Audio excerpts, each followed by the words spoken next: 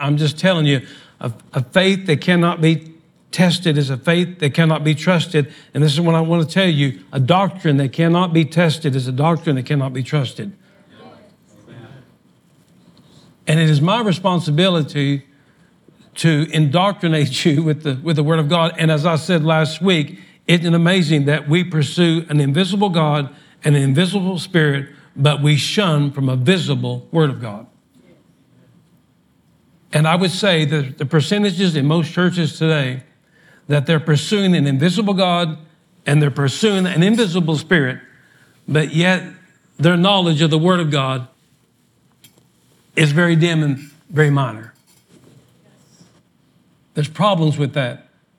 Because this is what I'll say to you as Jesus said to them, you won't always have me. Now that's not a threat or a promise. But like I told you last week, I really don't know how to make a church grow. I'm not on committees. I don't know how to do anything. We don't have committees. We don't have anything. But if you really want to unfold the layers of the Scriptures, I'm your guy. Amen. And this is what this is about. The days are coming, if we're not careful, the days are coming that we really, really need to examine really where our heart is and who holds your heart. And so a few weeks ago, we began this Psalms 107, verse 23. We're going to kind of get back off into the grace business, but I took a left turn. And it says, they that go down into the ships in the sea, that they do business in great waters. So we're telling you there are 4 ships, and the idea of this is this, that the deeper the waters, the larger the boat is required. So the first ship, in 1975 or 76, the original Jaws movie came out. That seems like 100 years ago. Who was not born yet in 1975 or 1976? Oh my goodness. Whew, I just popped another gray hair. I mean, so in 1975 or 76, whenever Jaws came out, it had the Cinema 5, Carmack 5 over here by the Valero station. And that's where it was at. And it was so packed that the fire marshal just let people in. Just let people in. I mean, just let them in. We were sitting in the floors, really. We were sitting in the aisles and the floors because people just stand in line to get in and see it. And I told you one time, I'll never forget, I was about 3/4 in the back, and I was the guy in the aisle, of course. And there's a scene where the first time that Chief Brody is chumming the waters. And he's chumming the waters, and they're having a casual conversation. And you know the scene. They're taking a picture from the top, looking down, and all of a sudden, this thing about 26 feet long comes up out of the water. And at that moment, the first time that we got to see the shark, there was 10,000 boxes of popcorn and soda hit the ceiling. Really? The setting where I had a back row seat, but the setting where I sat, I mean, it scared them so dead they just went, ah, and whatever. Three children were in the air at one time. Their parents are throwing kids up. And what immortal words does he have to say? We need a bigger boat. So the first one we talked about was workmanship, poema, poetry. Ephesians 2:10. We are the workmanship of God, which is poema, God's expression. And we showed the inner tube. This is just you and Jesus. Life is good. It's just me and Jesus, and don't bother us. The waters are calm. Everything's perfect. But I'll tell you, God wants to take you into deeper waters. But as you get ready to go in deeper waters, you're going to need a bigger vessel than that. So then we moved into fellowship. And fellowship was this, Acts 2 and 42. They continued steadfast in the apostles' doctrine, fellowship, breaking of bread, and prayers. Acts 2 and 42. We found out this is 2 men on a kayak. Now we have double the horsepower.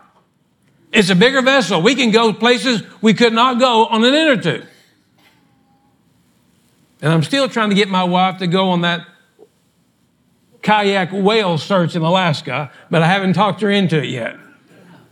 No.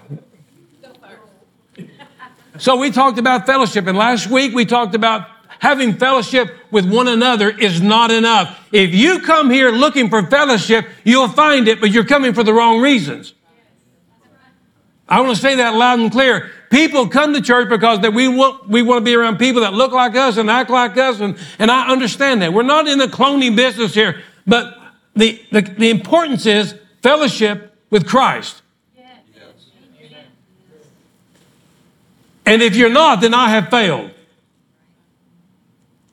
And if I'm not getting you connected to Christ, then I need to retire and let somebody else pursue this message to you.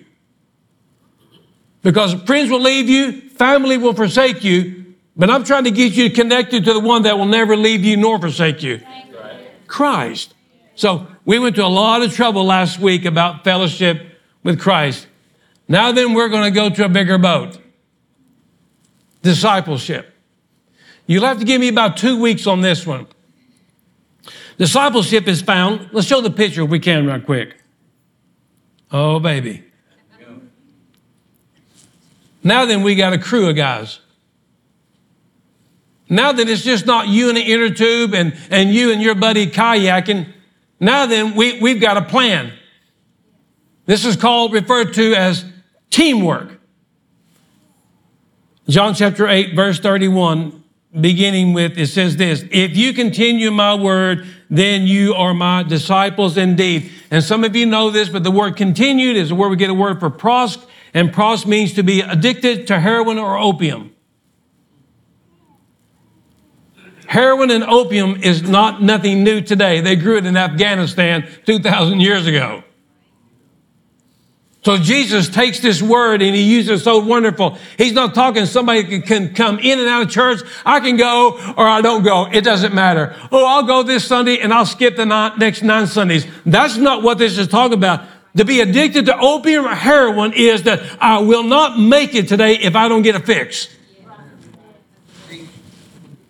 If I don't get a word from God today, I may not survive. Whether you're there or not, I'm giving you the actual definition. People that are in rehab, the first day they got the shakes. They're irritable. They're grumpy. They're fidgety. They got ADD. They got all this stuff and all the other alphabetic letters. Because they're coming down off something they're addicted to. Wouldn't it be so wonderful that some of you are so miserable and so agitated and you're so aggravated? And the answer is, it's not really you. It's because you haven't heard from God today. Yeah. And if I don't hear from His Word today, I may get a little cranky. You let me miss 2 or 3 services, I may be a booger bear. That's why I come every week. If you continue in my word, you'll be my disciple. Discipleship this morning, it speaks about teamwork, togetherness, unity. These men are in a sense of teamwork. They've learned to row together. They learned to row in sync. They learn to row in unity. They learn to row in harmony. And if they're going to win whatever competition that they're in, they're not out there for a stroll. They're in there in a competitive sport. There's somebody in the background going, row, row, whatever they're doing. And it's keeping them in sync. Discipleship is these men that have surrendered their own will and their own ability and their own thoughts to come into a spirit of togetherness and unity, that we can go places in this vehicle that we could not go in an inner tube or a 2-man kayak. And we're going to get there faster. You need one another. But you need that person to be in agreement with the Word of God. Because we're going to talk about this morning, what it's like, whether this morning or next week. You may not want to show up if you're causing problems in the church. You may want to stay home on that one. But discipleship is a bigger vessel. And discipleship will require discipline. Discipline. Remember what I told you, our witness, W-I-T-H, will validate our witness. One of the biggest problems in the churches is that we are trying to say that we all get along and we're not getting along. Now, if there's doctrinal problems, I combat false doctrines and the spirit of goofiness. You know that. If it's not lined up to the Word of God, I'll contest it till the day I die. Period. So what happens is that this witness together, it will validate our witness. And wherever we go, that we will show the world, as Jesus said in John 17, that they will know that you are one of mine because you love one another. Now, that was behind closed doors. So this morning, we're going to talk about something that some of you already know, but we're going to cover some ground because some of you don't know it. Matthew chapter 18, verse 19. We're going to talk about discipleship. And Jesus said, again, I say unto you. The reason why he said, again, I say unto you, because he said it and they weren't listening. Anybody raise children besides me? And normally they don't get it the first time, the second time, the third time. So he said, I'm going to tell you again. That two of you shall agree on earth as touching anything that they shall ask, that it shall be done for them of my Father which is in heaven. Now, we're not going to get off into the mechanics of this, because here's the deal, that God will give you whatever you ask as long as it's his will. And if you think you're going to twist God's arm into doing something that he don't want to do or doesn't best for your future, he's not going to do that. So somewhere we get into the mindset and the will of God. We get in fellowship with God. We get in workmanship with God. And now we're in discipleship with God. We're working with God. And I found that in John chapter 15, that he's the husband and Christ is the vine and I'm branches. And he says, ask whatever you want to and you shall have it. That word ask doesn't mean a verbal petition. It means that, by the Greek says, whatever that you need, God will give it to you. You don't even have to ask. My grandson, Buster, right there, hold him up. How old is he? I've never had him say, Psst, Papa, I need a diaper change. Come here. I've never had him say, Psst, Papa, I really could use another bowl of oatmeal. He doesn't say anything. But yet I provide for him, or his mother provides for him, or his grandmother provides for him without even asking. So pay attention. The Bible is only filled with two things only: motive and children. And you can take the rest of it and you can throw it out the back seat of the pickup truck. Motive and children. And the reason why we'll bypass motive, but the reason why children, nepios, is so important is because that's a nepios. He can't say anything. He can defend himself. He doesn't even know what he wants. So what happens is we become children unto God and say, God, we don't even know what we need. And if we got what we want, it would ruin us. So we are completely dependent upon you to provide all of our needs. You know what I need. So there's no sense me wasting my time begging and pleading and all that stuff. You know what I need. I am your child. And God said, I will take care of you whether you ask for it or not. Because there's laws against parents that won't take care of their children. They'll arrest you for neglecting a child. And why would you think, the Bible, Jesus said, if every bird that falls to the ground, that's not dying. Falling to the ground, it means provision of food. If every bird that falls to the ground, that my Father sees it, do you not think you're more important than the bird? Falling to the ground is not dying. Ronnie Henson got it wrong. Falling to the ground is that there's food on the ground and the bird comes down. God is the provider of the seed for the birds. If he'll provide for the birds, he'll provide for us.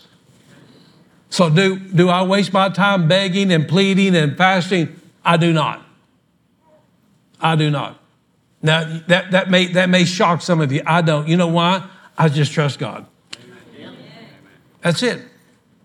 And so do I have ups and downs? Yes. Do I have disappointments and daily problems? Yes. Do I have a church full of people that gives me static? Oh, baby. But God knows. This word agree is called symphonio. The word sum is together or alongside and beside, and phonio is where we get a word for sound. Symphonio, to make sounds besides someone else. It's a classical Greek word that means a symphony. A symphony. Jesus said, if just two of you will agree, if two of you will get in harmony, if two of you will just get together, wonderful things will come. It's more than just noises. It is a proper blending of notes and shapes of musical notes. It's songs. It's melodies. So the case in point here this morning is that I could get the band members and I say, hey, let's play a song. Let's jump up here and play a song. And they go, we're in. Let's go. So I'm going to play Amazing Grace in G. Danny's playing When We All Get to Heaven in F. Mike Spells is playing When the Roll is Called Up Yonder, I'll Be There in R flat. Brian's playing that We Shall Behold Him in A, and Scott's back there playing Sweet Home Alabama. I mean, we all got different songs, different keys, and if you could hear that going on, you would think, what a wreck. It's a shipwreck. You see, we're not just talking about making sounds. We're talking about getting in the same key, playing the same song in the same beat.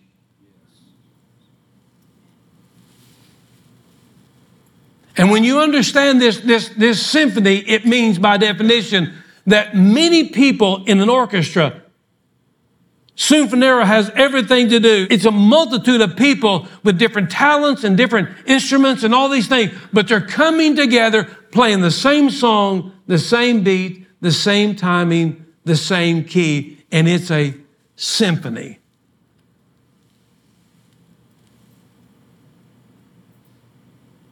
This verse is known as the great equalizer in the New Testament, if you don't know this. It's the great equalizer, some frames it. That means this. It's the blending of our hearts and our minds and our talents together. The rich and the poor. The new convert and the old seasoned saint. The educated and the uneducated. Whether you're a Sooner fan or a Texas Longhorn fan, sorry about that, we can all come together. Watch this. We all come together as a symphony, having different likes and dislikes and talents and giftings, and we can all come together with one common purpose, and that is to worship Christ the King. Amen. I don't care about your church doctrine. I don't care anything about the 16 fundamentals of truth, the assemblies of God. I don't care about your Southern Baptist water baptism and all the mechanics that you have to go through. I could care less any about that. None of that could save me. There's only one that could save me, and that's Christ my King. Amen. Amen. And so when you come here, that I understand that you do a few things and you play a few things, and we're glad you're here. But I'm the guy who will tell you, hey, what are you playing? What are you doing over there? Well, I was raised, I don't care what you was raised in that church. I'm telling you, we're not glorifying a man-made doctrine, the tradition of men or the addition of men. We're talking about God in his glory, empowered by the Holy Spirit, Christ crucified, resurrected, interceding for us on a daily basis. That's where our concept, and if we will come in Sinfonera, what's that? With that, it doesn't matter what background you come from. We can have a symphony here of music that is music to God's ears. Amen. So here's Calvary. In simple terms, we got a lot of people that does different things. Catherine, she's in charge of praise and worship. She does a good job. Other people help her. But that's her responsibility, music team. Brother AJ, he's in charge of the youth department. He teaches Sunday school class, and he does different things. His wife joined Sunday school class. Brother Neil, he's in charge of Sunday school. Don Dixon, he's our men's chaplain, does a great job.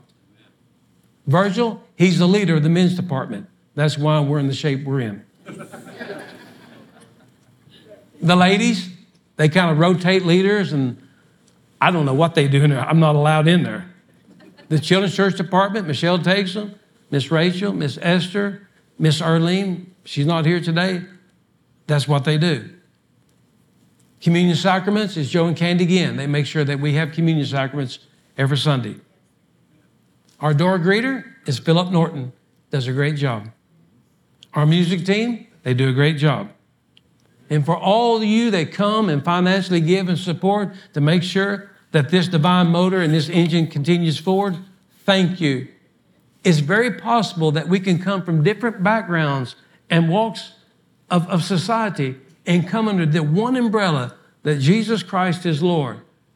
And we're going to follow the scriptures in content and context. And if you got the spirit of goofiness here, you won't last here long. You won't like me. But if all you want to do is love Christ with all your heart and learn to love one another and walk in truth, you're in the right place. You are. That's why Jesus said in Matthew 28, he said, go into the world and teach all nations. The word teach is mathatuo. It means to bulldoze down nations, ethnos, ethnic backgrounds. We don't care if you're Baptist, Presbyterian, Assembly of God, Church of God. We don't care. We're going to bulldoze all that down. We're going to bulldoze it down, whether you like it or not.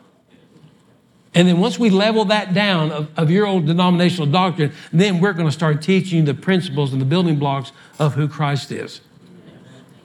And we're going to be followers of him. And just like this rowboat, we're going to get together. We're going to have unity. We're going to have togetherness.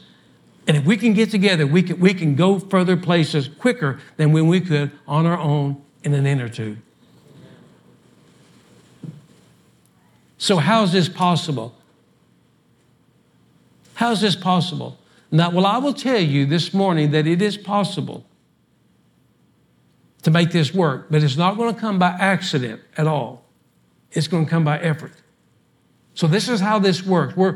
I'll tell you about me. We're not going to live in a make-believe church setting. Right. I'm not. I'm not going to look at you and say, oh, everything will get better, because it probably won't. I'm just asking you to dig a little deeper and get a hold. Okay?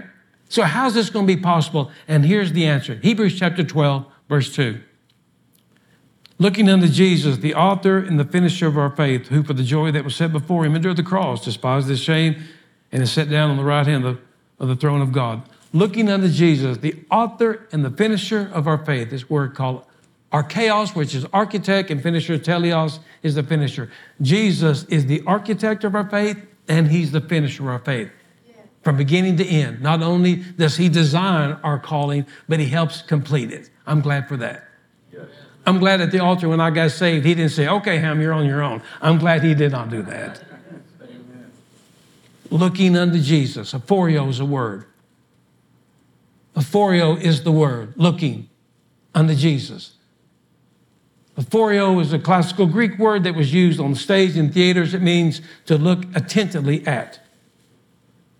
Matter of fact, one of the writers talks about it's a proper gaze of my heart. Frankie Valli said, I can't take my eyes off you. It's to look attentively at, looking unto Jesus. So what in the world does that mean? And this is all it means. It's a Greek word that means a conductor in an orchestra. Looking unto Jesus. Aphoreo was a noun that meant a conductor in an orchestra. So we have a symphony in Matthew. Now then we have a conductor of the symphony. Because here, I want to say this to you, pay attention. Musicians without a conductor can turn out to be chaotic. So my son back there, Jordan, was all-state 3 out of 4 years in high school.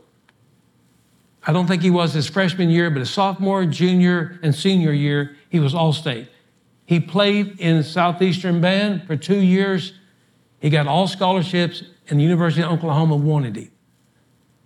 And he decided not to go. And I haven't spoken to him since. That's why I'm way up here, and that's why he's way back there. He wanted to get married and have wonderful kids. I figured that. But I'll never forget, it was not only just a marching band, but they had a symphonic band.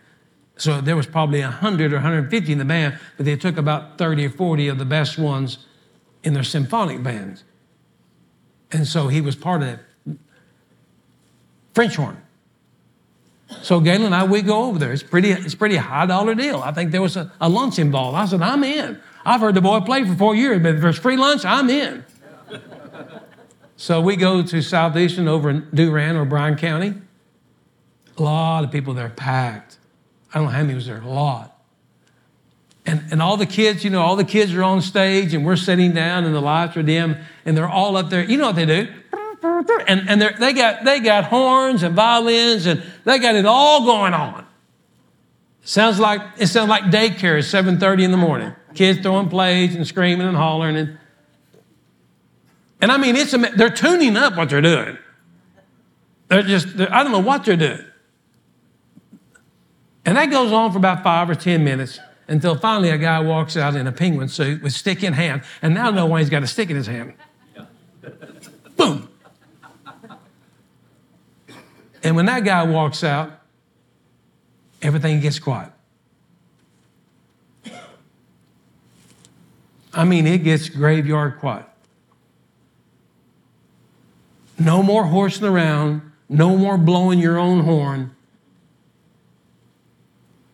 They're not looking at their fingernails. They're not trying to put on makeup with a mirror.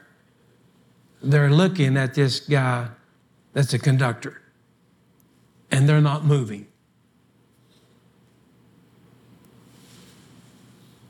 And that goes on for about a few seconds until he lifts up his baton and he points over here to the piccolo section. And somebody stands up and they play something very light and easy. And then he gives one of these numbers. And then the tuba, them tuba players, they got a buddy and he goes, no, no, no. You know what he's doing? He's conducting a symphony. Pay attention to me. We all have talents and we all have giftings. But you need to get rid of the fact that you need to be doing something all the time. It's called a ball hog. You ever played softball with somebody and the left fielder was third baseman, second baseman, and catcher, and he was it all? They're ball hogs.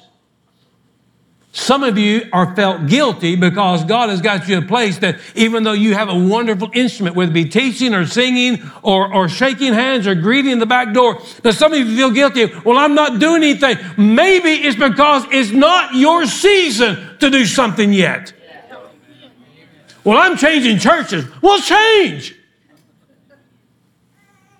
Well, if I can't be doing something all the time, I'm going to go down the street. I'll give you a roadmap.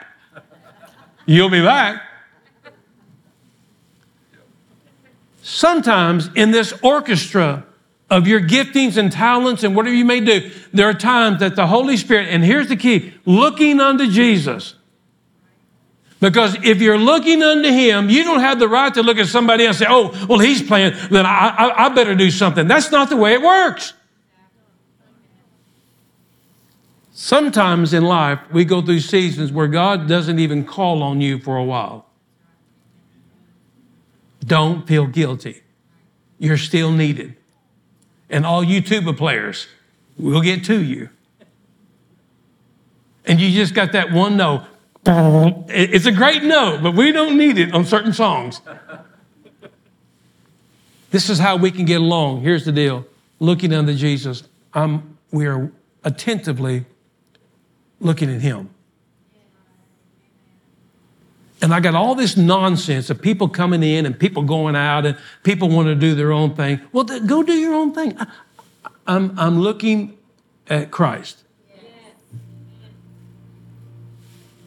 And then what's going to happen? You being in a frame of mind of discipleship. You're just saying this going down the road. Lord, I don't know what you call me to do. Every door I try to go through is shut. my heart burns to do something. I got a tube in hand and I got a lot of air, but you haven't given me the okay and I'm frustrated, but I'll just learn to wait. And somewhere at the right moment, at the right time, the Holy Spirit will say, why don't you just go over there and talk to that lady whose head is in her hands? Why don't you just buy that gentleman a hamburger? Why don't you just be sure to remind the guy that meets you when you enter the door? Won't you be sure to remind him how important that is to be greeted by someone that's friendly, not like you're trespassing here? It's a joke. Don Epler, him and his wife, they tried to come here 3 times and the front door was locked. Really? 3 times they tried to get in, and evidently we didn't unlock the door. And he said, I don't know what they're doing in there, but I'm going to keep coming back till I get in. We're glad you got in. You see that the Holy Spirit of God, through Christ, sometimes that you don't have to be doing anything to be a part of the orchestra of God.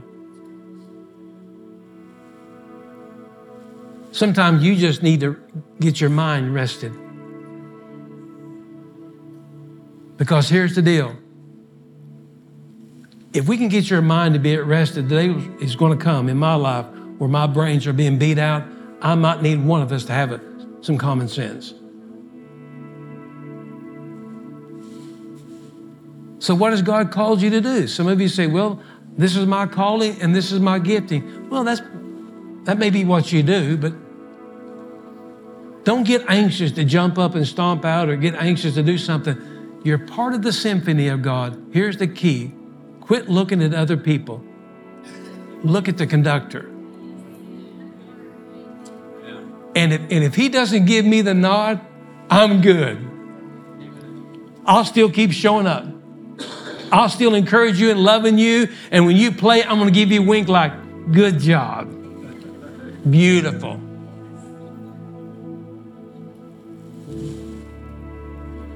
I was raised in a church that if you wasn't doing something all the time, they made you feel guilty. And I'm not going to do that to you.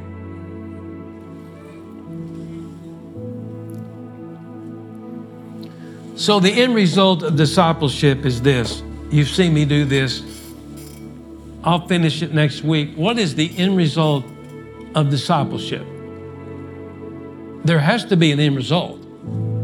And there has to be more than just us getting along and us in agreement.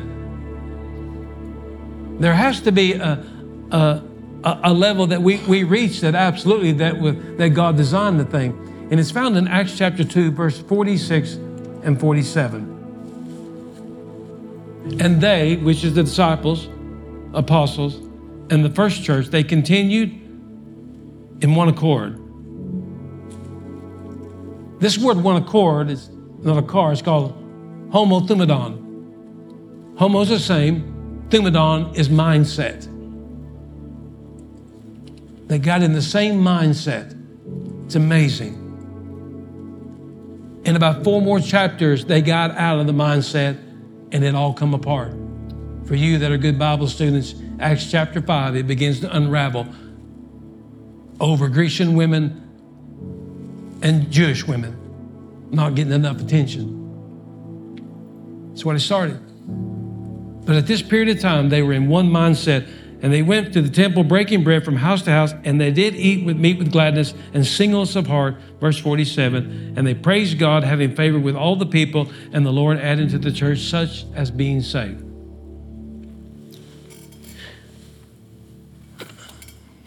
The word added to the church as being saved is one of the most powerful words that I've ever learned 20 years ago.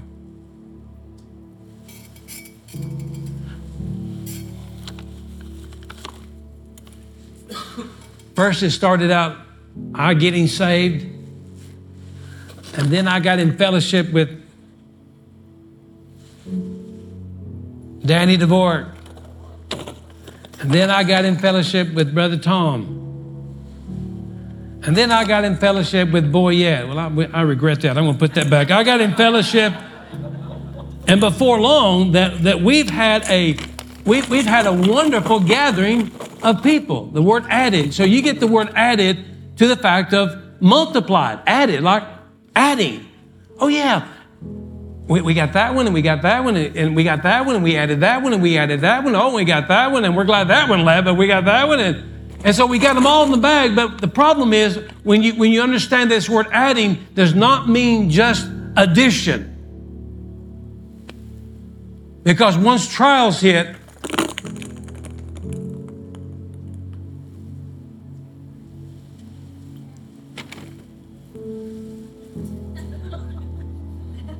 they all went their own way.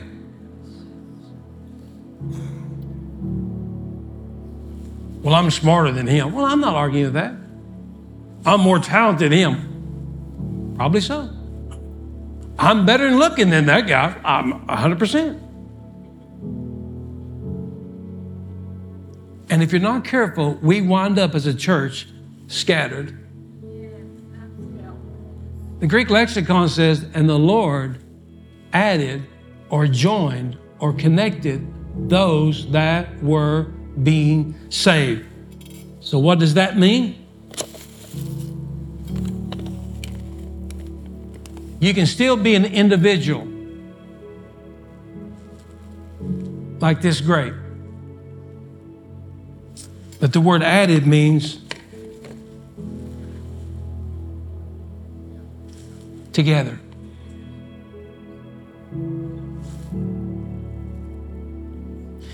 These grapes are all individual grapes, but the difference between these ping pong balls is the balls are not connected. The grapes are connected. The reason why you're here this morning and you've been coming for the last few weeks, months, or years is not necessarily to add you to the number of the church membership. Because if that's all it is, when the little trials hit, you're going to go your own way. Fleetwood Mac got that right. The Lord added those that were being saved. The Lord connected those that were being saved. The Lord annexed those that were being saved to the point where it's no longer individual that are scattered, that we are individual, but we are one.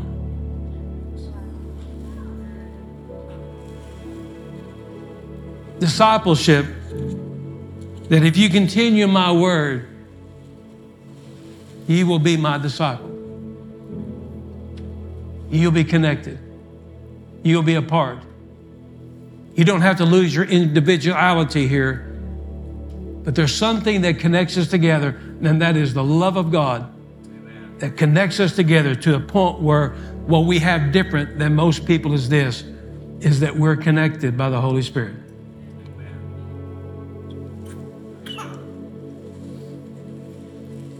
That's my job. My job is to pursue you to the fact that it's no longer enough just to come to church. It's not just enough to show up.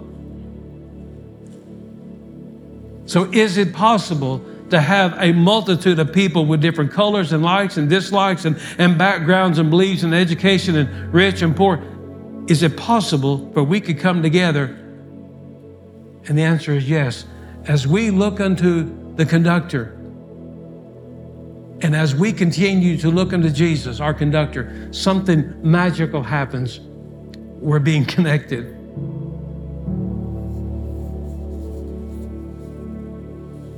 And I pray, if this is your first time or your 1,000th time to this church, this is the end result of discipleship, growing in Him. He is the vine. We are the fruit. And He says, glorify my Father by bearing fruit. For every one of you that has spoken kind words to me, thank you. It's made a difference. For every one of you that's taken the time out of your life to shake my hand or call me or leave a text message, thank you. It's made a difference. For every one of you that showed up even though there was absolute problems going on in your home, thank you. There's something wonderful that is taking place in the body of Christ when we're truly looking unto Jesus. We're being connected. Amen?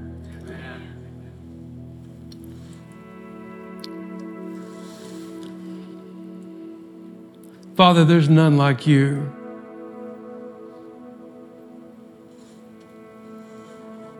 Jesus, you got it right. When you said, come unto me, all you that labor and heavy laden. We're wore out, we're tired.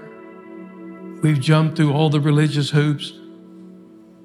We memorized all the right verses according to church doctrine, but we're so tired.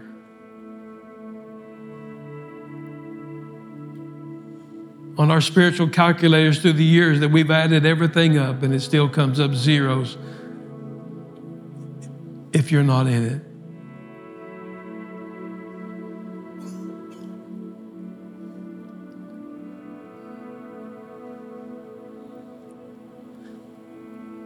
Father, thank you for this group of individuals, these people that love you.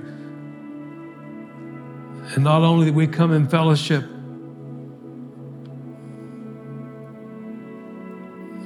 but we come in discipleship. We come in agreement and togetherness and unity. We come as a symphony with talents and giftings and likes and dislikes, but we lay them all at rest, looking at you. For those that are here this morning that you feel like that your efforts are in vain, you're sitting idle, you're not. The great conductor may not have called you to stand and play with great talent, but it doesn't mean that you're not a part. You are. Your laughter and your smiles and your hugs and your generosity, it speaks volumes.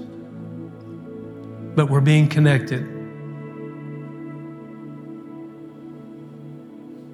I've had the wonderful privilege in the last 33 years to be connected to you.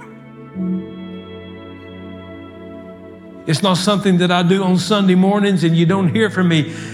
I so enjoy being connected to you. So, Father, I pray that through discipleship in the next couple of weeks, we're going to learn that you're connecting our hearts together and our minds together, that we're not going our own way. We're learning to be annexed to your divine will and your ways.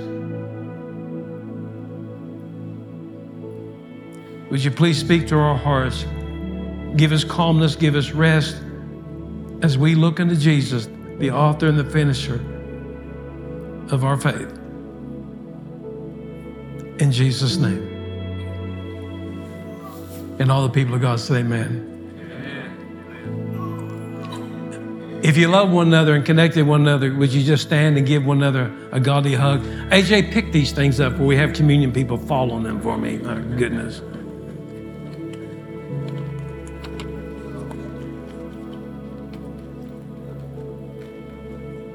God is good.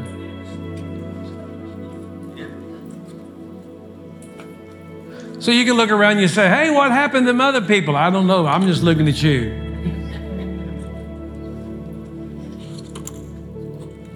What about those folks that I don't know anything about that, whether I do or not? My focus this morning is I'm just so glad you're here.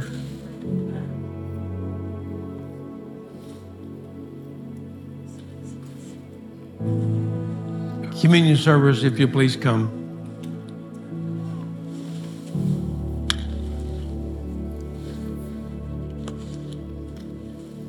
Next week, if you allow me, I'll take you down a path of discipleship that hopefully will encourage you. Thank you for your hearts this morning. Thank you for your smiles. It's a symphony. Thank you this morning for the spirit of generosity.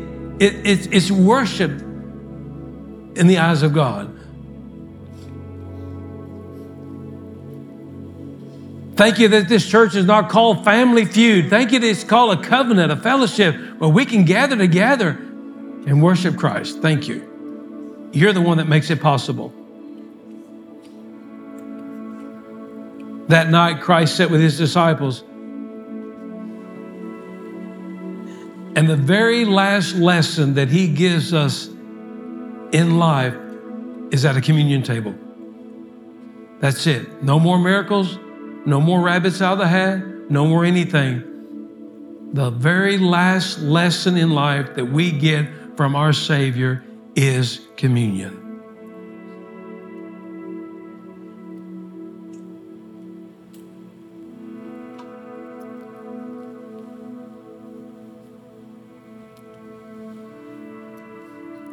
He took the bread, he lifted it up, and he said, this bread represents my body that will be broken for you in a few hours. Your fathers did eat of the bread, the manna from heaven, and yet they hungered. But I am the bread of life, and if any man eats of me, he will never hunger again. And he said, this cup was the lamb's blood that was celebrated in the first Passover. The blood was taken and placed in the shape of a cross over the doorpost, and the death angel, the Abaddon, would pass over. And Jesus said, I am the Lamb of God that takes away the sins of the world, and my Father will take my blood and place it in the shape of a cross for the forgiveness of your sins. There's something this morning that connects us, ladies and gentlemen, and it's found in these two sacraments. It's the body of Christ, it's the blood of Christ, and that connects us together. Father, bless this cup, bless this bread, and bless these people. And let us love you and love one another with great passion in Christ's name. Amen.